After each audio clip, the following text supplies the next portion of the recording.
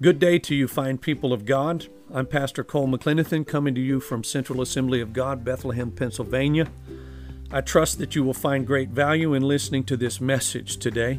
My hope is that you're encouraged and strengthened by the word given, and that you will return to this site frequently to listen in. Be blessed.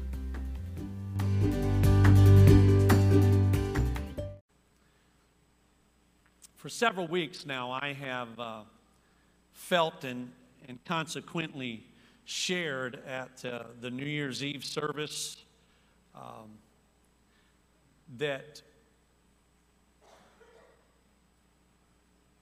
God had impressed upon me for this year, 2020, we were to live every moment for His glory. We should strive to become that kind of people, that every moment we live for the glory of the Lord.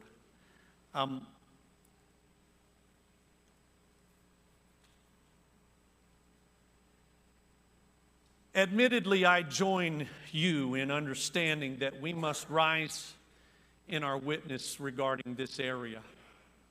I'm sad to say that my own flesh still garners more attention at times than necessary, and has at those times embarrassed me, knowing that knowing who I am. I don't know about you, but knowing that I represent the Lord Jesus Christ, I've embarrassed myself at times with my own actions. Anybody out there ever have that in your life? So about a half of you. How about the other half of you? Have you ever embarrassed the Lord by your actions? The other half of you now, raise your hands.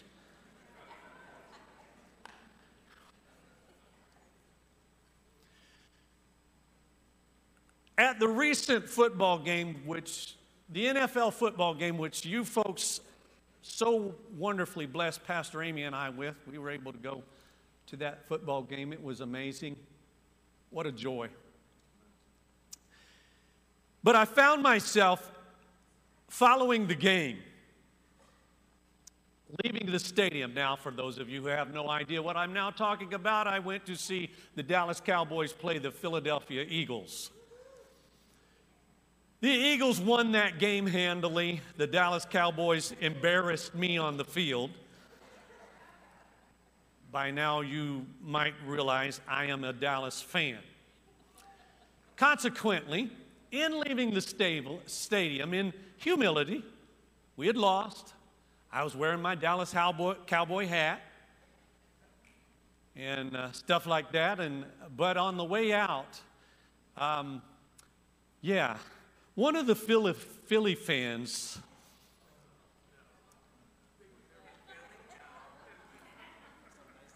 wanted me to punch him in the face.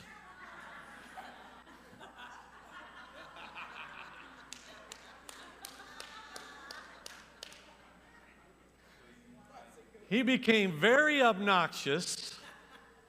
He was mostly drunk. And I had to put my hands in my pocket to keep me from doing things that I would be very upset that I had done. And I'm telling you this story. I'm embarrassed for the way I felt in that moment. I'm embarrassed because I wasn't trying to protect the integrity of the Lord Jesus Christ. I was only thinking about me and the way I felt in that moment. And that was not godly. And so I share that story with you. Perhaps these kinds of things, perhaps there have been times in your life, maybe even recently, when your flesh has shown itself greater than the Spirit within you. Anybody else out there like that? So I trust that all of us are always very much interested in shining our light for the Lord Jesus Christ. The fact that we call ourselves Christians should mean that we understand we are representing Christ in a fallen world. Come on, shout amen.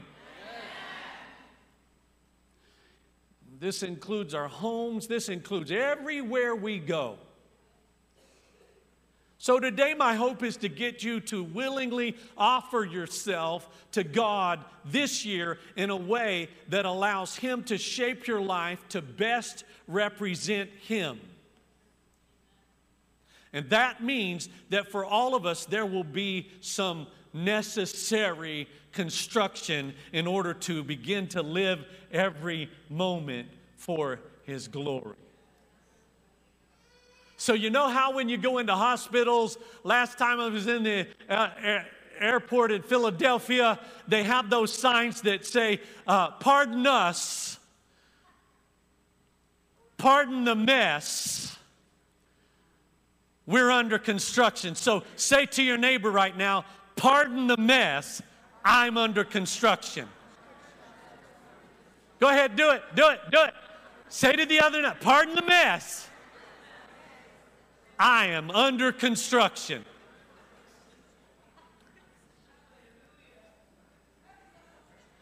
So we're going to talk about learning to live for Christ today. You have your notes. You can follow along with me now. The passage of Scripture, Philippians 1:21, puts it this way. For to me, living means living for Christ. And dying is even better. King James says, to live is Christ, to die is gain. The Apostle Paul, writing to the church in Philippi, wrote those words. For to me, the New Living says, means living for Christ. Living for Christ. We did not always live to Christ, did we? Am I talking to anybody out there? Yeah, that started when the Holy Spirit convinced you of your sin, and by grace you were brought to see the dying Savior paying the penalty for your guilt. Aren't you glad for that day when God by His Holy Spirit revealed to you the work of Jesus Christ and the value of the work of Jesus Christ on the cross? From the moment of our new birth, we begin to live for Christ. The moment we ask Jesus, that's certainly how it ought to be, that we receive Christ. Doesn't matter if it takes place at an altar. Doesn't matter if it takes place in a home. Doesn't matter if you're in the mall or in a playground and you ask Jesus Christ to come into your heart. From that moment, you are born again. Use that kind of language in the church, but it's because it's true. You're born again. You're made new. You become a new creature. Jesus should become, from that moment, the one thing in our life that makes us willing to lay down all else.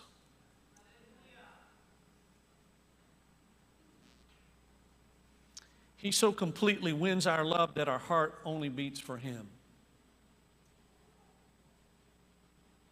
I want you to be the kind of people that are so in love with Jesus that your heart only beats for Him. To His glory we should live, and in defense of His gospel we would die. Can you say that like Paul? Are you living like Jesus is all that really matters? I'm going to ask some really tough questions today of you. Remember I said you're under construction? A mess is around construction zones. It's messy around construction. If someone were really peering into your life, really looking into your life, would they clearly see you're a true follower of Christ? Oh, let me get down to where you young people live. If someone were to look into all of the avenues on your phone, would they know you're living for Christ?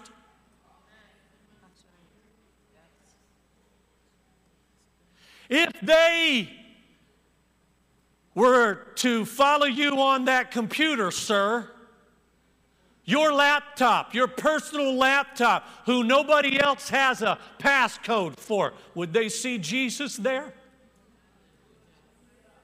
Oh, I'm asking the hard questions.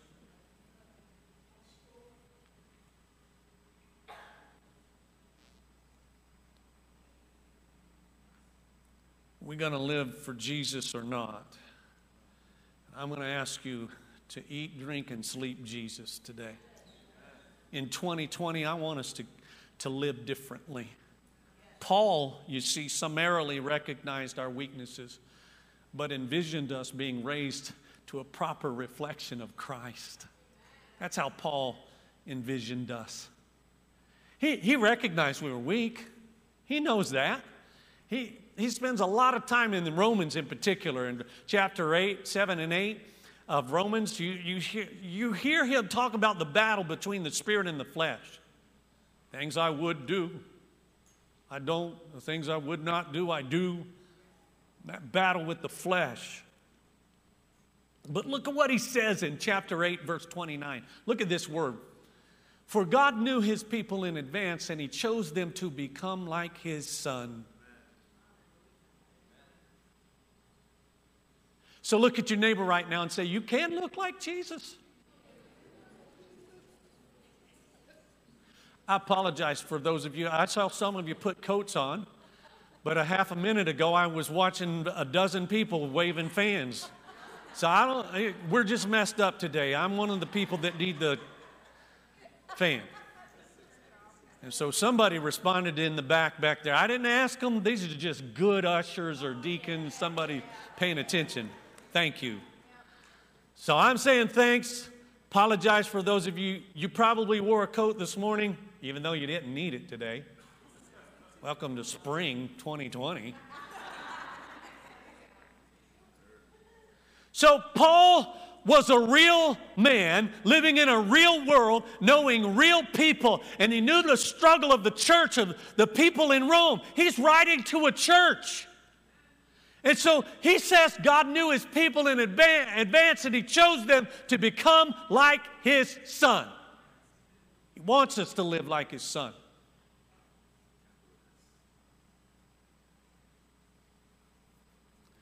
Jesus is the pattern for our life and the model after which we would sculpture our character. Jesus, he's the pattern. And if we're going to sculpture our character, it's after the image of Christ. He taught us some things. Paul's words mean more than most men think. They imply that that the aim of Paul's life was Christ. The aim of Paul's life was Christ. Let me talk to you about aim for a moment. All right, so most of you, many of you at least, know that I'm a hunter. I've hunted with many kinds of weapons. Not every kind.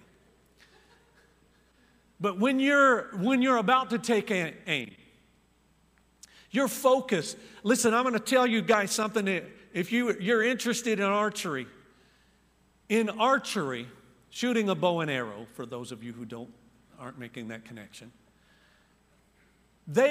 you're literally taught to aim at a spot on an animal, not the animal, not just the shoulder.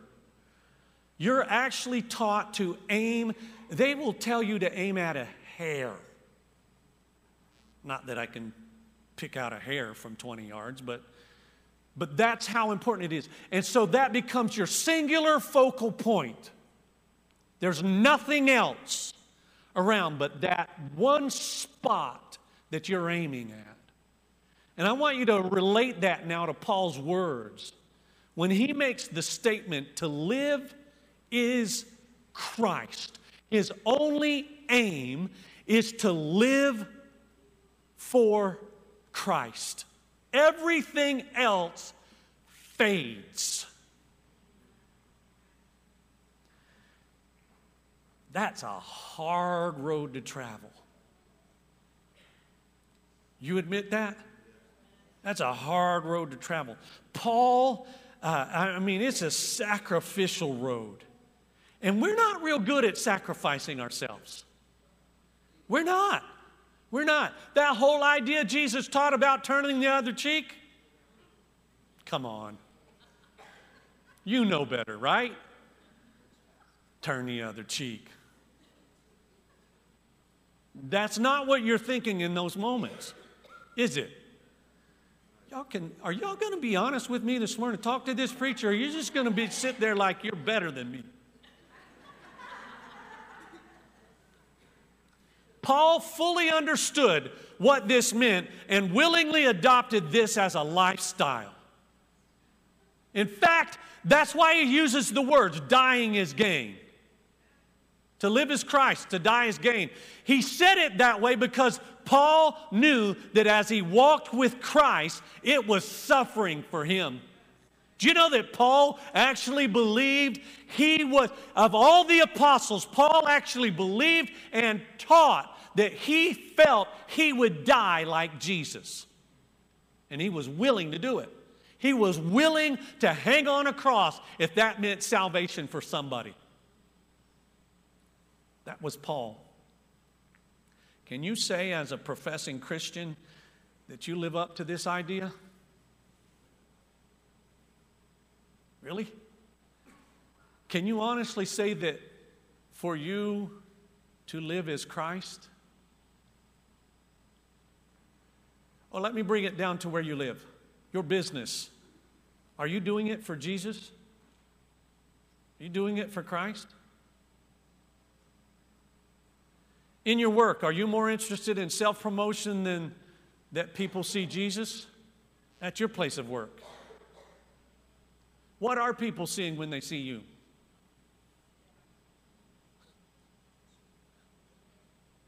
Are you saying it? They're seeing all of this right here. Is that your thing? Are they really seeing all of this, or are they really seeing Jesus? Because some of you need to tell your face that they're seeing Jesus. When you got a bad attitude at work, they're not seeing Jesus. If your work as unto the Lord, if you're working as unto the Lord, you know what? I've said it, and I'll continue to say it as long as I have breath, that believers in Christ Jesus, genuine Christians, should be the best people on the job. A supervisor or your boss, nobody, they shouldn't have to look over their shoulder and wonder if you were working with that 5 minutes that they weren't looking at you. They shouldn't have to wonder. They shouldn't have to wonder if you're taking something home that doesn't belong to you, that belongs to the business. They shouldn't have. You should be the best people, the most reliable, the people they can truly count on should be believers. Now that said, even if your job drives you up the wall, anybody out there have it done? If your boss is here, don't raise your hand. But if they're not here, your job drives you up the wall, raise your hand. I want you to do it. Be honest with me. If you could do any.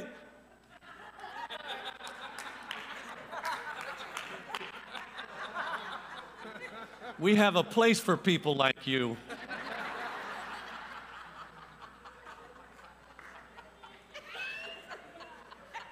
I'm sure I do drive her up the wall on occasion, but even if it's like that, work as unto the Lord. Here's why that matters. It's the same thing as tithing. The principle of tithing comes right in on this.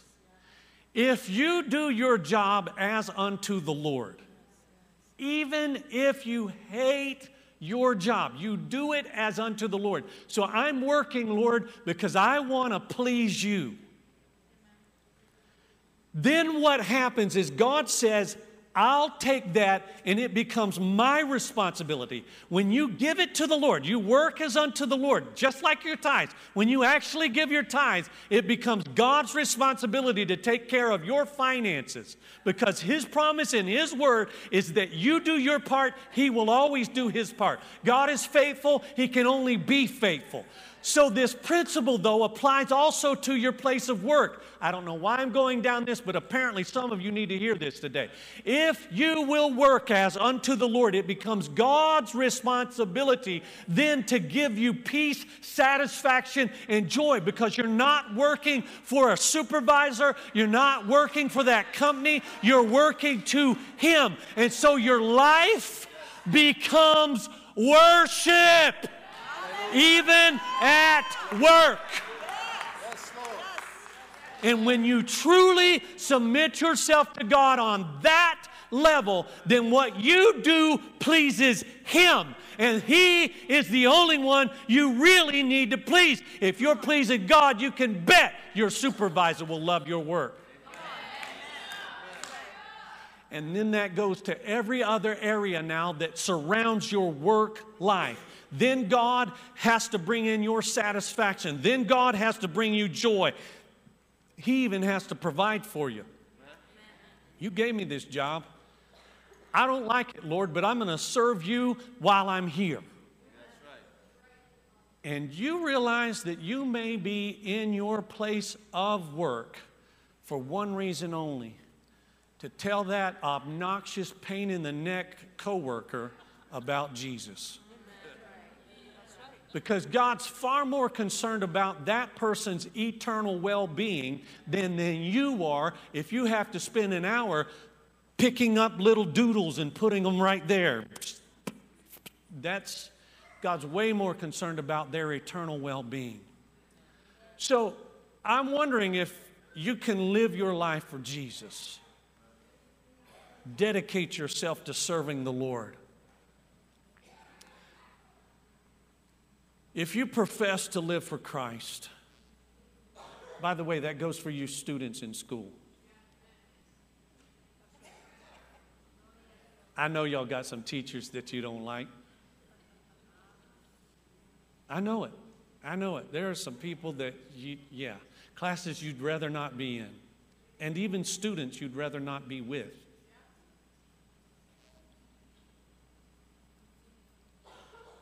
I remember a kid, man, this goes all the way back to elementary school.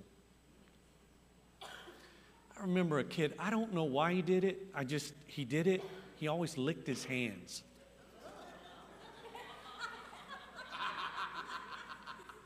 I can still remember his name. He licked his hands, and they stunk like spit. They smelled like spit. You may be young people, you may have a student friend like that. Hopefully not licking their hands. This was way before hand sanitizer and all that stuff, folks. So, God may have you there, though, to show them Jesus. Just don't touch their hands. See, if you profess to live for Christ, how can you live for another object or objective without committing a spiritual adultery? I got you cooled off laughing before that statement because I want you to read this statement with me. I want you to hear it. If you profess to live for Christ, how can you live for another object or objective without committing a spiritual adultery? That's harsh. But that's what we're doing. If there's some other objective, it's a type of adultery. But I don't want you to take a negative view on all of this, because that's the way we humans tend to do. We don't take a Pharisaical view of this concept. I want you to take a New Testament, Jesus taught view of this subject. A Pharisaical view would threaten this concept based on trying to force your mind to change. The Pharisees viewed every action through a law-based system, striving for a type of perfection.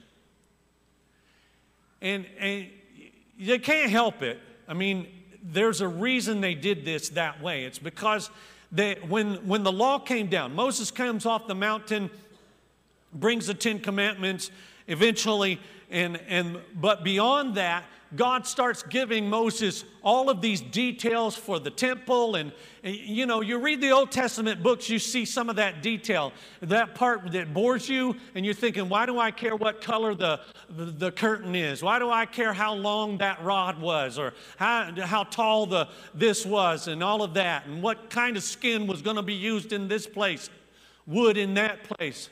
But God was very detailed in what He gave Moses. And so the Pharisees take all of that and they impose this thought process on God. And consequently, and they were told they weren't to eat stuff that we commonly have, oysters, shrimp, stuff like that. They were told not to eat that kind of stuff. If it didn't have a cloven hoof, don't eat it. They didn't eat pork. Told not to. Don't eat pork. They were told those kinds of things because any of those things that didn't have the cloven hoof, they were told not to eat. And so they were given strict, and the Pharisees took it to the whole next level. Wash your hands here. Don't wash them there. Don't go there. Don't eat on this day. Don't eat that way. All of just list after list. They had over 600 laws on just living. Don't turn this into a pharisaical view. Living for Jesus should be reflecting His glory in it's love-based action. Love-based action. For this to work, you need to allow Holy Spirit to fashion you in the image of Christ based on your real love for Him. Listen, nobody has to make me do things for my wife because I love her. I want her pleased. I want her happy. I want her to have joy. And so she's not on the other side of this going, you better do, you better get, you better go. Well, maybe some of you wives are that way. And need to work on that area.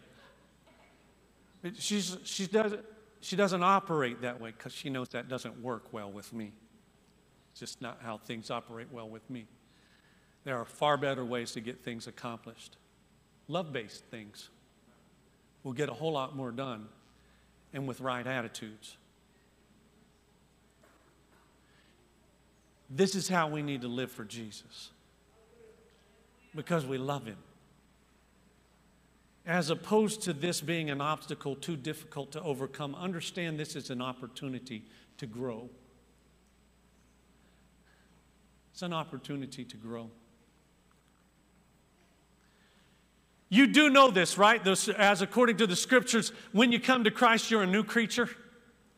You become a new creature or a new person, I'll say it that way. You become a new person. He begins the regenerative process. Here it is in the Scripture. Look at it in 2 Corinthians 5:17. This means that anyone who belongs to Christ has become a new person. The old life is gone. A new life has begun. A new life has begun. You're not the same old person. From that moment that you ask Jesus to come into your heart, you're not that same old person. The Holy Spirit does a work, and He doesn't leave you there just to hang for yourself on your lonesome. If you truly submit yourself to Him, He'll help you walk this out.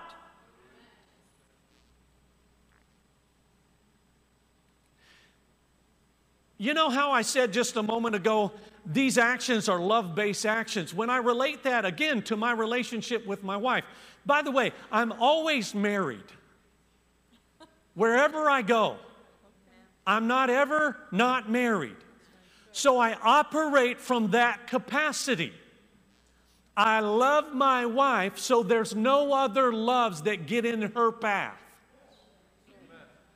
You get this concept? I want you to get this concept because I want you to understand this concept in the Scriptures.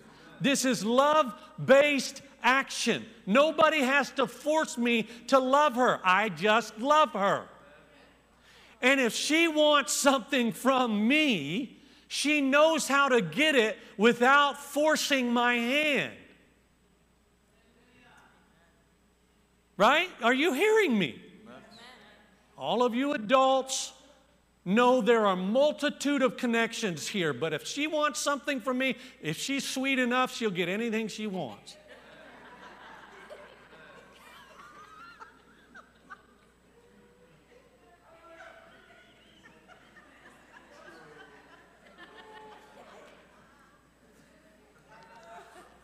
So, I want you to see this passage of Scripture because God doesn't leave you hanging here. And I used that illustration, and I'm glad you're laughing because it is humorous, but God doesn't leave you hanging as if you can't do this. Look at what the Scripture says here. But whenever someone turns to the Lord, the veil is taken away. For the Lord is the Spirit, and wherever the Spirit of the Lord is, there's freedom. All right? You see it? Freedom.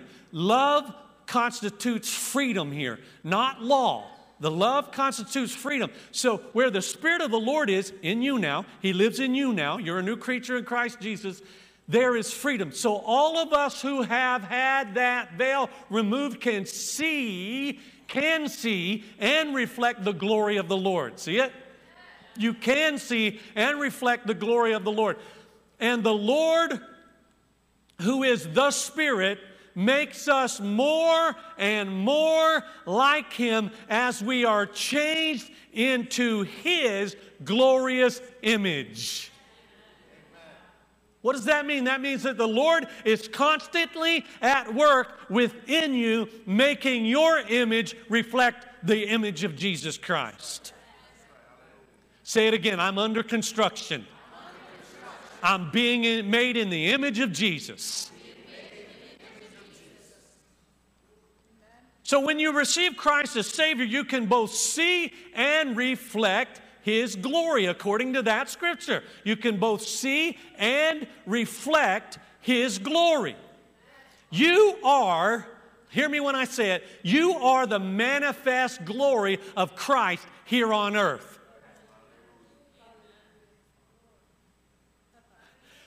You know what that means? This is a little scary. When people are looking at you,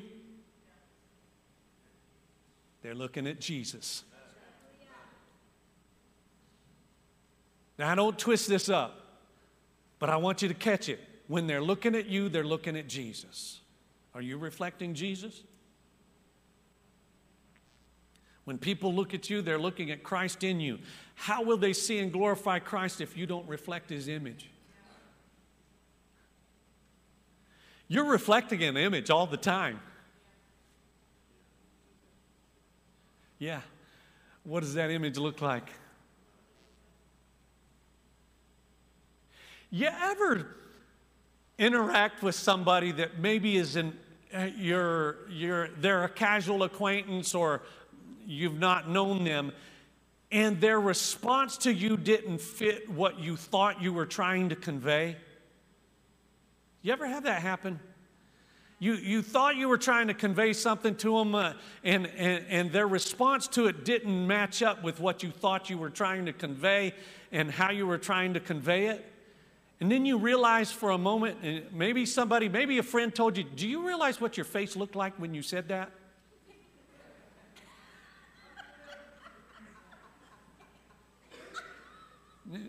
Maybe that's never happened to you.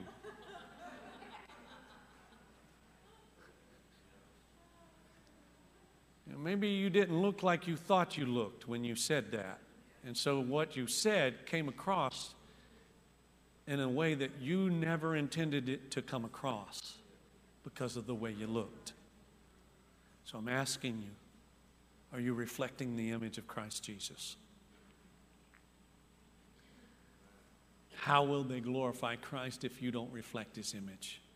Let me bring it down to a conclusion. Because I want us all to learn how to live for His glory. Every moment for His glory. Every moment. Every moment. Even when you're driving your car. Living for His glory. Yeah, even when you're driving your car. Living for His glory.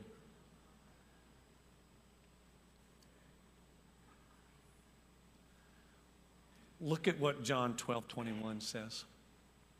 The same came therefore to Philip, which was of Bethsaida of Galilee, and desired him, saying, Sir, we would see Jesus. Now, this group of people had heard of Jesus, but now they wanted to see Jesus. And this is physical and actual. And I'm not using it in the same way it was presented in the Scriptures. This is literal, in other words. They came from one area to another area. They had heard about Jesus. Now they wanted to actually see him with their face. But I'm saying it to you this way. I want to see Jesus in you. Sir, at your workplace, sir, I want to see Jesus. Ma'am, even in your house, ma'am, even at the grocery store, I want to see Jesus. You know, at the grocery store when they have to call for a manager because something's goofy and you're pressed for time and you got to get home at a certain time and you've got stuff you got to tend to. We would see Jesus. Young person, even in class, when everybody else is talking about somebody that is goofy, that is a pain in the neck, young person, we would see Jesus. The people that surround you in your life need Jesus. God put you there to show them. God put you right where you are so that you would show Jesus to everyone around you. Holy Spirit's primary role in coming to earth and into your life is to glorify Jesus. That's the Holy Spirit's primary role, to make it so that you can glorify Jesus. God dwells in you by His Spirit in order that you may bring people face to face with Jesus. Some of you, the only Jesus those people will ever see is in you. That's why it's critical in 2020 that we learn how to live every moment for His glory. But I know it's a tall order, but it can be reached. It's a tall order. I understand that. We're all human. I'm telling you about some of my battles. Just talked about one of my battles recently. It's a real life. This is real life. But I'm asking you, and that's my challenge to this church and this body of believers in 2020, to live every moment for His glory. If we all do this, hear me when I say it, we will be the greatest impact church in the Lehigh Valley. If we do this. I mean, really, if we grab hold of this, we will be the greatest impact church in the Lehigh Valley. You need to resubmit yourself to this goal of becoming a pure reflection of the glory of Christ here on earth. Would you stand to your feet?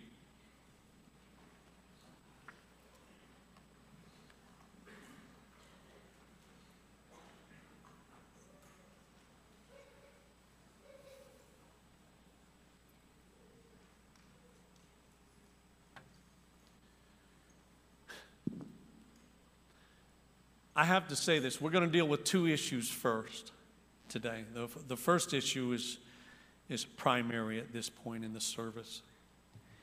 If there's a chance you're here today and not in a right relationship with Christ, if there's a chance that you've come into this service and you know things are not good between you and the Lord,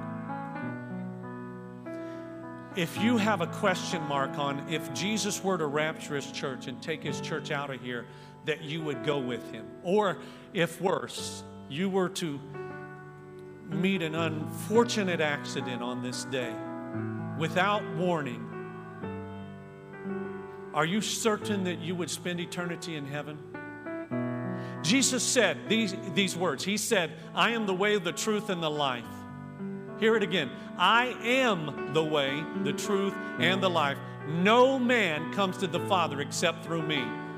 Those are words he uttered. So if that's the case, there's only one way, and it's Jesus. So if things are not right between you and Jesus, wonder if you'd bow your head and close your eyes. Nobody look around for this brief moment. If you're here and you don't know Jesus, or things are not right between you and the Lord, and there's a question mark on whether or not you'd go to heaven, and you want to change that today, lift your hand right where you're at. Lift it up high. Say, I need to get things right with Jesus today. God bless you. God bless you. Wow, thank you. You can put your hands down, but I'm wondering if there's anyone else. Come on, you want to erase that question mark. I'm not asking you, do you go to church? And I'm not asking you if you think you're a good person. Being a good person ain't getting you into heaven. Jesus said those words, I am the way, the truth, and the life. No man comes to the Father except through me. He's the doorway, He's the path, and He's the only path. So again, I'll say it one last time. If you're here and there's a question mark on whether or not you would go to heaven, but you want to change that today and you haven't already raised your hand, lift it now. Lift it now. God bless you. So here's what we're going to do. Put your hands down. It's easy to raise your hand in that kind of a circumstance and situation.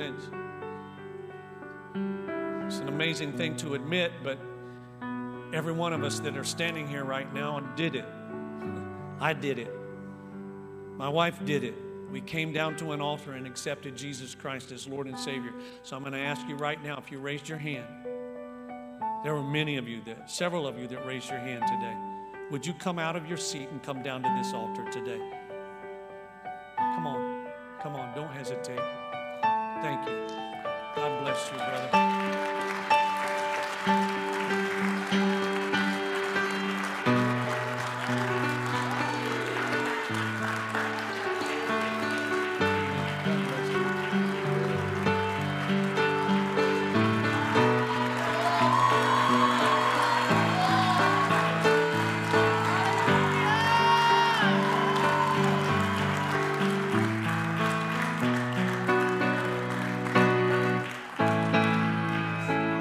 Somebody raised their hand and you have a child with you.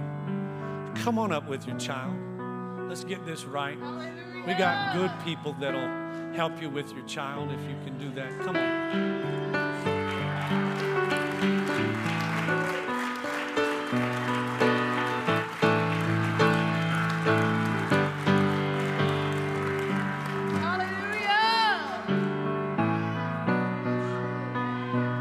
Here's all we're going to do.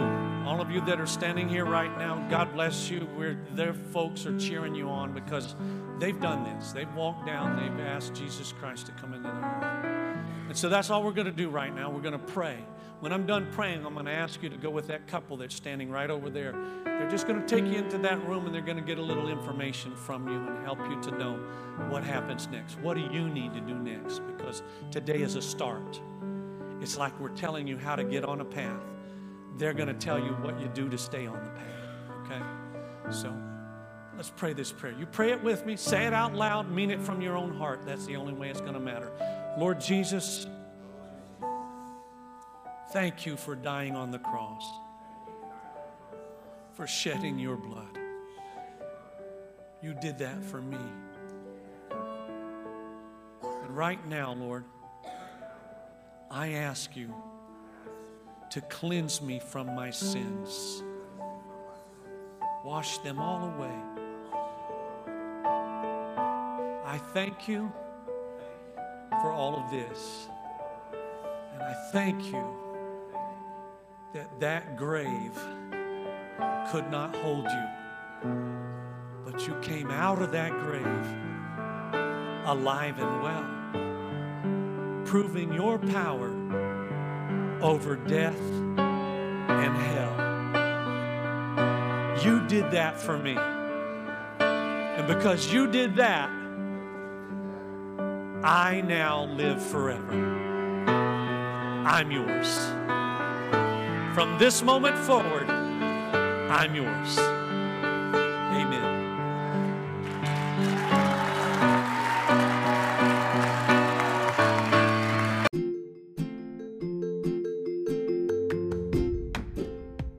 I hope you've enjoyed today's message and that it has been a blessing to you.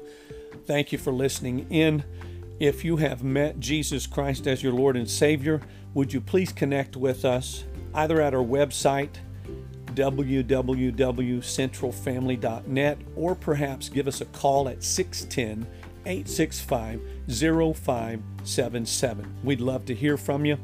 Also, if this has been that kind of a blessing to you, would you consider blessing us with a financial gift to make it possible for us to continue to do what we're doing here in taking the gospel not only to the Lehigh Valley but around the world. We want to do our part in reaching the people that God has entrusted to us with the gospel of Jesus Christ. You can help us with your financial gift or sowing a seed to this ministry.